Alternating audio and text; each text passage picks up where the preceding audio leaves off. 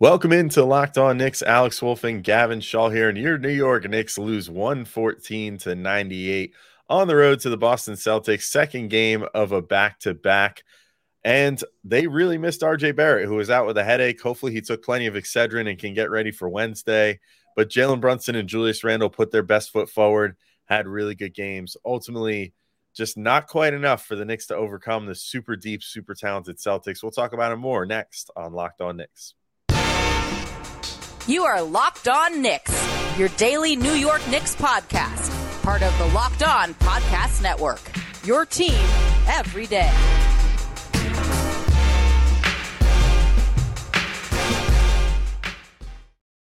All right, welcome into Locked On Knicks. Today's episode is brought to you by FanDuel. Make every moment more. Right now, new customers get $150 in bonus bets with any winning $5 moneyline bet. That's $150 if your team wins. Visit FanDuel.com/lockedon to get started.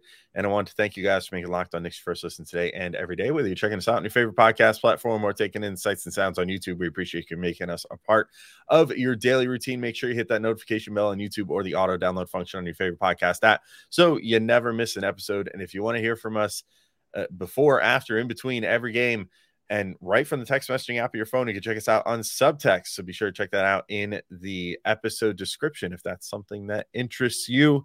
I'm Alex Wolf. I'm editor-in-chief at Knicks site, The Strickland. You can find Strick.land. And he is Gavin Shaw, your favorite play-by-play broadcaster's favorite play-by-play broadcaster. And I am clearly almost fumbling over my words, but I held on. I held on like a running back that got it and bobbled a little bit and then managed. I was like Alan Lazard, wide receiver the other day for the Jets. Nice bobbling catch because that's about all he can do. This isn't Locked On Jets. This is Locked On Knicks. Gavin, it was an interesting game here. We were talking about it before we started recording. It was one of those where even when the Knicks were keeping it competitive, you just kind of had that feeling that it wasn't going to work out for them in this game. And I shared that sentiment. I mean, the short RJ Barrett, that's the Knicks star power right there, is being able to have RJ, Brunson, and Randle out there all at once right now. And without having that against a team that has four guys that can really torch you in Tatum, Brown, Porzingis, and Holiday, along with the great role players that the Celtics have, I think it was just a little too much for the Knicks in this game, and where they ultimately just kind of, I wouldn't even say they let go of the rope late. They kind of just ran into a buzzsaw when Jason Tatum went like God mode and hit a bunch of threes and just completely buried them to end this game. Yeah, it felt like the phrase I kept throwing out to my Nets-loving roommate, who just had a big smile on his face throughout the whole third and fourth quarter, was the Knicks just kind of ran out of talent. That's what it felt like. And in the first half, like when they were winning, obviously they just had that terrible final 2-minute stretch where they blew, I think it was about an 8-point lead, and the Celtics just came right back and they let out multiple leak outs. One of them was on Julius Randle, where like Peyton Pritchard just sprinted right down the court. And then after Jalen Brunson hit a crazy shot with 7 seconds left, like Jalen Brown answered right away with a 3. And you just got the feeling like, all right, if those types of shots are going in for the Celtics, there's just no way the Knicks are going to be able to score with them. And for the people who listen to it, like when we had our Fix the Knicks episode, like I was talking about that Pelicans game earlier in the year and just how small the Knicks looked on the perimeter against like a team with kind of freakish modern long wings. And the Celtics are sort of the ultimate example of that. Like it's a team full of like velociraptors with 20-foot wingspans and no RJ Barrett. Like the thing that stood out to me the most was just the Knicks' lack of dribble penetration. And we talked about how good their ball movement was last game, Alex, but you only get that ball movement like by like crashing into the paint and like drawing defenders and getting defenders out of position, because if not, there's nowhere to swing the ball. And we saw, I mean, Brunson was certainly able to win one-on-one a lot in this game. And honestly, it was just a lot of Julius Randle in terms of generating those swing sequences. So we'll get into it, but give him a lot of credit for, again, playing unselfish. But it stood out to me that Emmanuel Quickly, like a guy who torched this team on this court, 9 months ago now, like couldn't even come close to replicating that effort. Like he did almost nothing in this game. Quinn Grimes, who we hope to see make progress in that capacity this year, like he was weirdly silent in a game that I thought like, all right, golden opportunity for him to have a big night. Josh Hart had a pretty good game, but it was mostly just him shooting uncharacteristically well from 3. I say all that to say the Knicks desperately need RJ Barrett. And I think it's a little worrying again, maybe only against the best teams in the league, but a little worrying that the Knicks like couldn't get more from other guys. And it really stands out as a weakness when one of those big three is out. Yeah, certainly. And, it doesn't help that Tibbs decided to go 8-man rotation in this game, too. Like, it definitely seemed like part of it was that this was an extremely physical game. And I think the Knicks just kind of ran out of gas in a way, where it's like you're only putting 8 guys on the court. You've got multiple guys playing around 40 minutes. Like you had Josh Hart at 43, Julius at 38, Mitch at 33, Grimes at 28, so a little lower, but Brunson at 39 minutes. I mean, most of your starting lineup, they're just out there just running into dudes constantly and dealing with the physicality of this game. Whereas Boston was able to kind of, they had Tatum play like 40 minutes, but everybody else, and Holiday played 37, but everybody else was able to play, a little more reasonable of a minute load. And, they also only ran an 8-man rotation, but it just felt a little more spry down the stretch. When you're able to give a guy like Derek White a little less minutes so that he can kind of, be disruptive late in the game like that, that's super helpful. And so I think that was just kind of what ultimately bit the Knicks in this one. And to your point about the role players, I thought they did pretty well. I mean, I do think that it would be really helpful if the Knicks just had another guy that could kind of step in and be counted upon in situations like this. Like, it would have been really nice to see Deuce McBride out there, even for like 5 to 8 minutes instead of just a minute of garbage time in this game, I think, because I just think that we would have seen, he could have gone out there and potentially messed with, I don't know, like Drew Holiday for a minute or Jaylen Brown. I'm sure that he was, would have been like salivating at the opportunity to try to make Jaylen Brown use his left hand. Anything like that, I think could have been a good opportunity to give Deuce a little bit of minutes. And he was given minutes the last time that RJ was hurt. So it was a little weird to see Tibbs just kind of go with this. But I think it just kind of goes with when these two teams play, it feels like a playoff mentality. And, I think that was how Tibbs was approaching this game.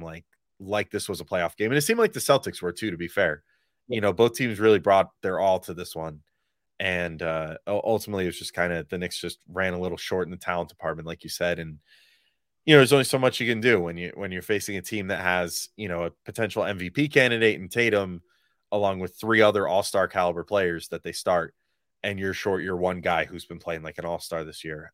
But also, lastly, I'll just say in regards to just missing RJ, like his physical brand of getting inside and drawing free throws, and not only that, but finding ways to finish around guys like Porzingis. Like, that was one of the most eye-opening finishes early in the season, was in that opening game when he had that like extended arm lefty layup around Porzingis that somehow evaded Porzingis' huge wingspan.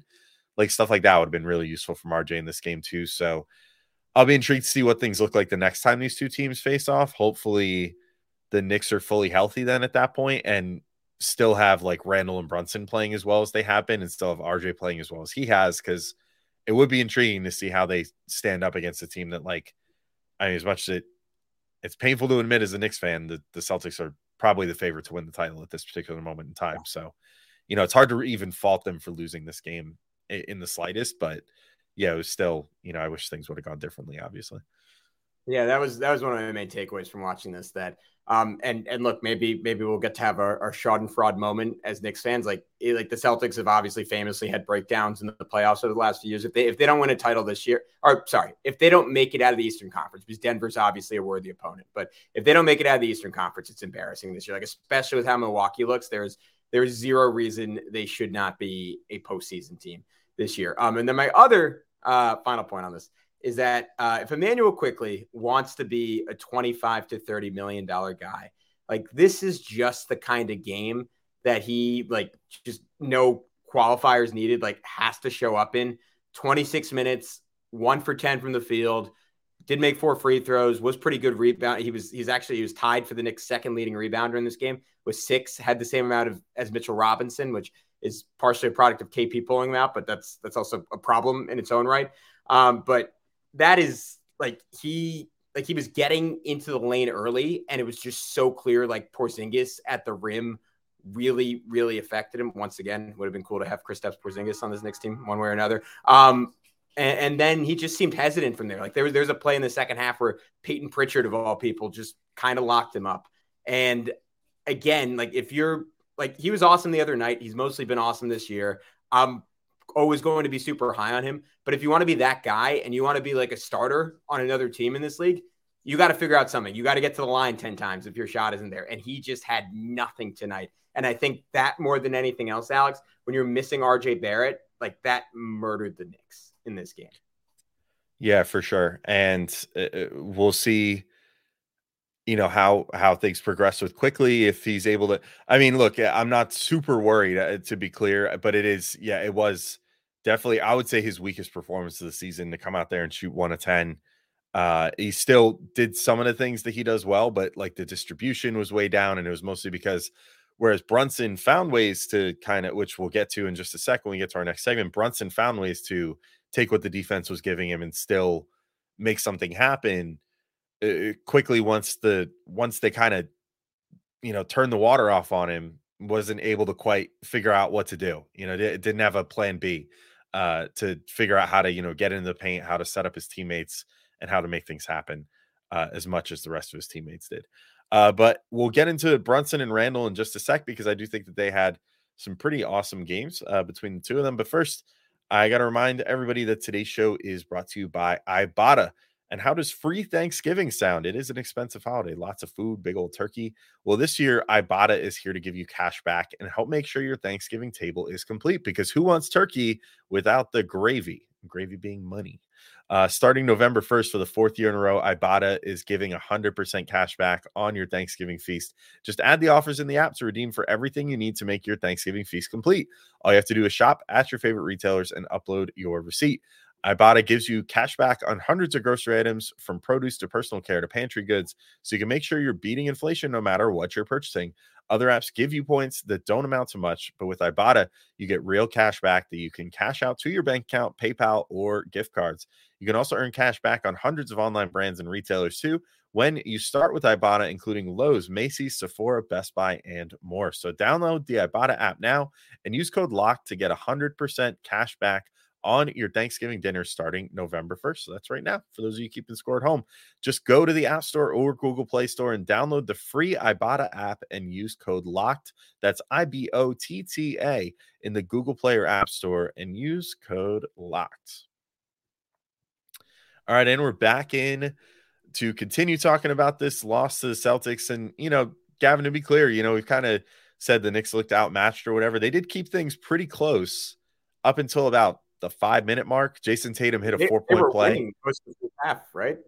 Yeah, they were winning for a decent part of the first half, and then things were close and seemed like it was going to maybe go down to the wire. I think the Tatum 4-point play, to me, I was watching a little bit behind because I was watching on DVR, and so I saw the final score at about the point that it was like 95-90 or something like that, and then Tatum hit that 4-point play, and then I was like, oh, this is where things turn south. And it turned out that was exactly where they did. But prior to that, I mean, I thought that Brunson and Randall, still not quite the shooting percentage you want to see from him, like 37% overall, 25% from three, but got to the line 11 times, shot 82% from the free throw line, had 5 assists, 9 boards. I thought that he had more of a sense of urgency in terms of getting to the offensive glass in this game, which was good. And that reminds you a lot of like his great play last year. And then Brunson was sort of getting figured out like the rest of the Knicks team was in that third quarter when, as they noted on the broadcast, the Celtics started switching more and started, just kind of trying to hound the Knicks that way. And it was really bothering them. But then Brunson identified that pretty much immediately, started actively seeking out Al Horford. Poor old Al Horford just got torched by Brunson a bunch of times. And I thought that Brunson had a really solid game by the end of everything as well. So I'll leave it to you with which one to talk about first. But I thought that if nothing else, the play of those two was pretty encouraging in this game. Yeah, let's start off with Randall. I mean, can we just this is probably a bigger picture conversation, but I almost want to throw up thinking about covering him, just in the sense of like we're forced to do a Doom pod once every 3 years, and in some ways it's not every 3 years, once a season, maybe twice a season. And then he's just normal again. And it's like one of those things where like, it would be like if like your boss just showed up to work naked one day and then just came in the next day and like acted like nothing happened.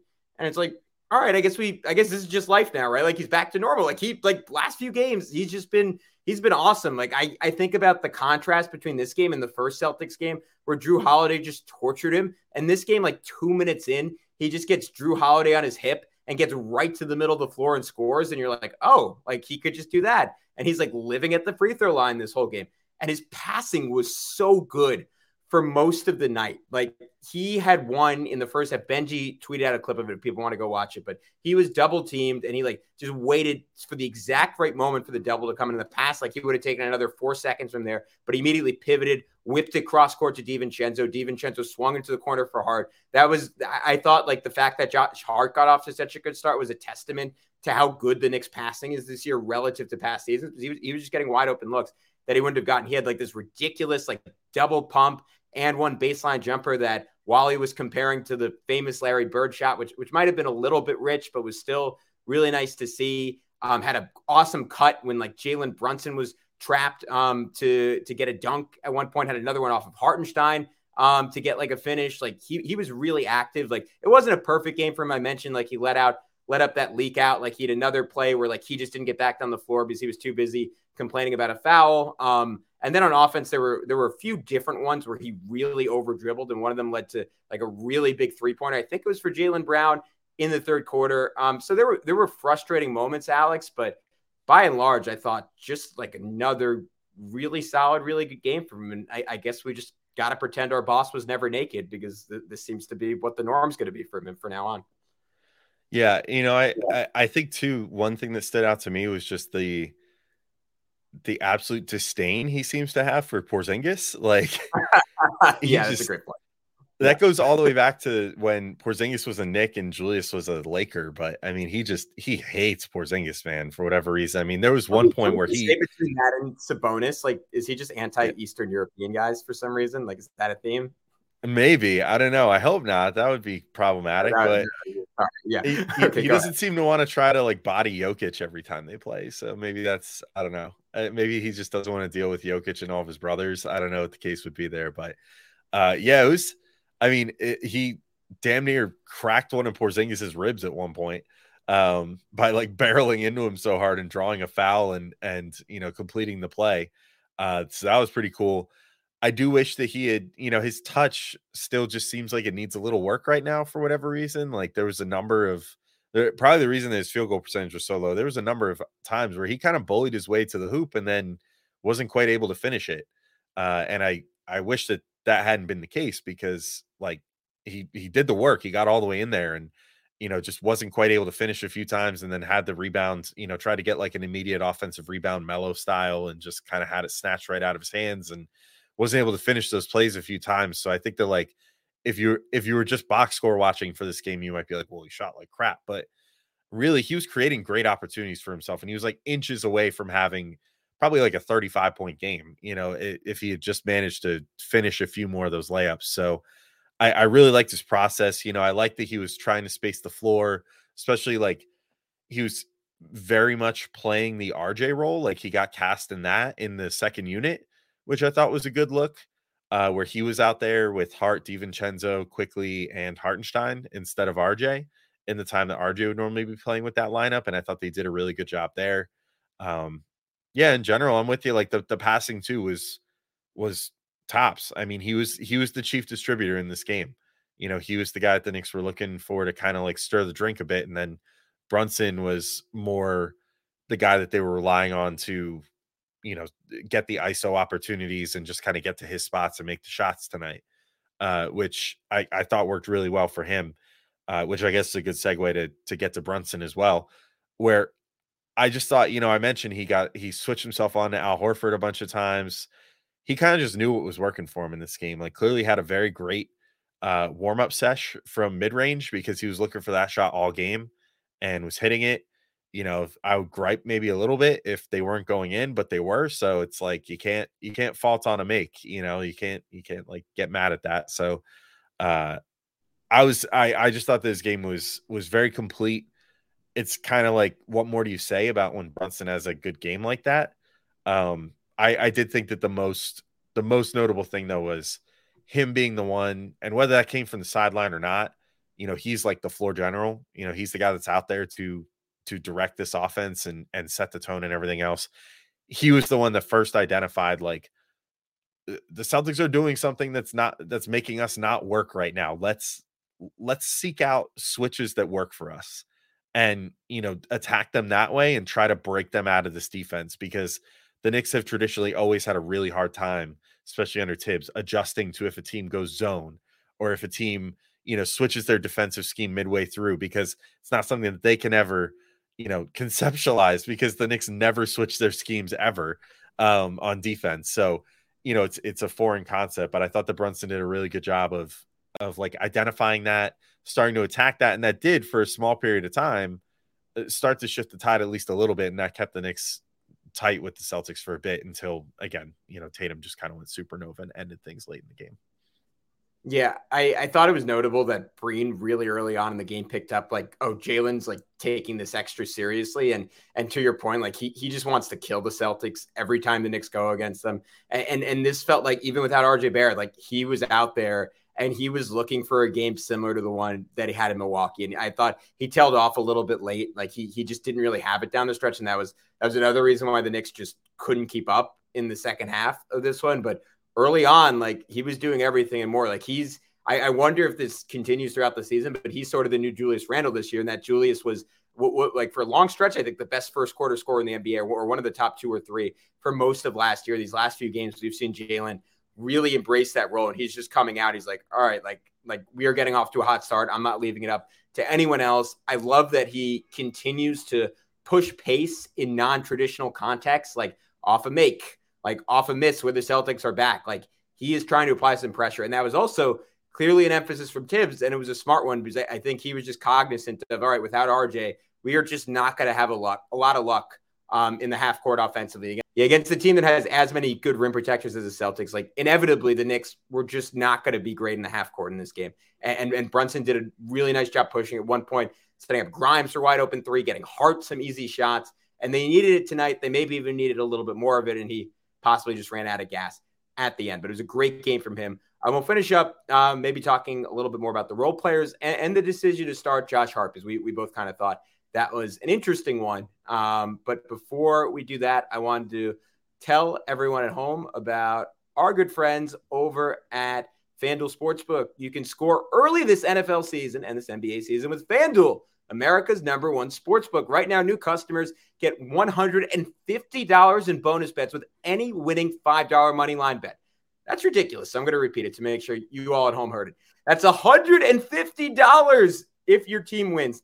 If you've been thinking about joining FanDuel, there's no better time to get in on the action. The app is so easy to use. There's a wide range of betting options, including spreads, player props, over-unders, and more. Alex, I am always sure to update people on the championship odds. Recently, I've been talking a lot about the New Orleans Pelicans. I didn't feel that good about the Knicks, but the Knicks have been playing a lot better. And who knows, maybe if some injury luck goes their way, they could find their way to the finals. And then once you get there, you never really know. They are plus 4,600. So if you want to make some big money, lay it down on the New York Knicks to win an NBA championship this year. Why not?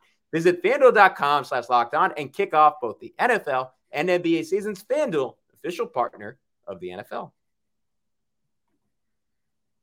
Alrighty. Let's keep it going, Alex. Let's talk starting lineup, because this was something you pointed out to me before the show, and I kind of pushed back on it, but you took issue with starting Josh Hart in this one. And I understood it just because the Celtics are so big, and like the Knicks already look small on the perimeter. We've already watched, like in the first game of the season, Jason Tatum just kind of torture Quentin Grimes, who would be in picture perfect position, and it just wouldn't matter. So I understood it from that perspective. But in general, like the net rating of that lineup on the year has been really bad.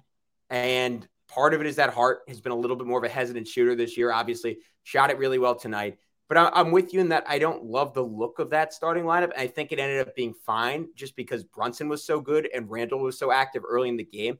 But if either of those things hadn't been there, like the Knicks could have gotten run out of the building early. So I guess I see both sides of it. But what was your take on that? Yeah, I think if you're replacing a player in the starting lineup who is as key to what the Knicks do right now is RJ Barrett, I just feel like you would want to find more of an analogous player to throw in there to keep the energy going the same way. And I wish that it was more tenable to throw Quickly in there, because I do love Quickly with Brunson, and having him out there with the shooting and the creation and everything else, I think would be really helpful. But I mean, I would probably throw Dante DiVincenzo out there to start going forward if RJ Barrett has to miss time any given time. I mean, he wound up only playing 16 and a half minutes in a game where Josh Hart played considerably more in this game. And like, again, Josh Hart kind of, he played a fine game, and he had, as you noted, like he shot 3 of 6 from 3, which is uncharacteristic for him. And DiVincenzo didn't shoot as well. But I just think fundamentally, if you're looking at what DiVincenzo does, it just lines up so much more with what you're losing from RJ Barrett. Like, he's more respected as a shooter than Josh Hart. I mean, part of why Josh Hart was able to make 3 threes in this game is because, just like we've seen with most teams worth their salt, he got left completely wide open on almost every single one of those attempts. And so the fact that tonight he was able to convert the practice jumpers is cool, but that isn't always the case. And that can sometimes screw the Knicks over, when they have him out there and it's like, okay, the ball gets to Josh Hart. The expectation clearly is if Josh Hart gets it there, that he has the green light to take it. And he often does, unless he hits the point like in the playoffs last year where he just gets so unconfident in his shot that he refuses to even put it up and just starts trying to put it on the ground and get inside. But like, I don't know. I just think that if you're trying to kind of create a lineup that can give you what the Knicks starting lineup has so far this year, which, to be clear, they're like one of the best 5-man units in the NBA right now, with how well that they've been playing, the starting lineup of Brunson, Grimes, RJ, Randall, and Mitch. So if you're looking to sort of replicate that, then I think, even if DiVincenzo is a little bit of a size decrease, he still rebounds well for his size, which, is part of the thing with Hart, with having him out there, is like, you want the rebounding and all that. But I think that just on offense, he gives you something a little closer to what RJ's been giving you lately, which is, isn't quite the ball handler, obviously, and isn't nearly the player at getting inside and finishing, which is the big thing that you miss out on, but can give you that spot up shooting gravity that you've been getting from RJ lately, can give you the passing ability similar to what RJ gives you, and certainly can give you the defensive chops to, kind of force turnovers and, get the fast break going in a game like this, where clearly that was the prerogative anyway. It just, I don't know. To me, it would have made more sense to start DiVincenzo, play him like 25 minutes in total or something like that, or let him close the game if he's playing really well, with those starters, and then have Josh Hart play, instead of like 43 minutes or whatever, play like, I don't know, 35. And, then he can float around, be that bigger presence in the moments that you need him to be, as far as, knocking around with a big team like the Celtics. But it just kind of, I don't know, that I hope that Tibbs entertains the idea of not going to this as his go-to RJ's hurt lineup. And I don't know for sure if that's going to happen, because Tibbs, like, we know him and we know how his brain works. And unfortunately, I don't think that he's really going to consider that seriously at any point this year. Yeah, I think against the Celtics, I ultimately disagree, just because we watched Jaylen Brown just like physically bully the Knicks at different times. And one time, I mean, DiVincenzo might have just slipped up, but he fell to the ground there. Obviously, this was like a switch situation, but there's a play where Al Horford went right at him for a dunk, which would not normally be the matchup. But I think this team is too big, and they were too willing to attack those matchups like over and over again if the Knicks gave it to them. So this is the one time I actually agree with Tibbs being a size king or size queen.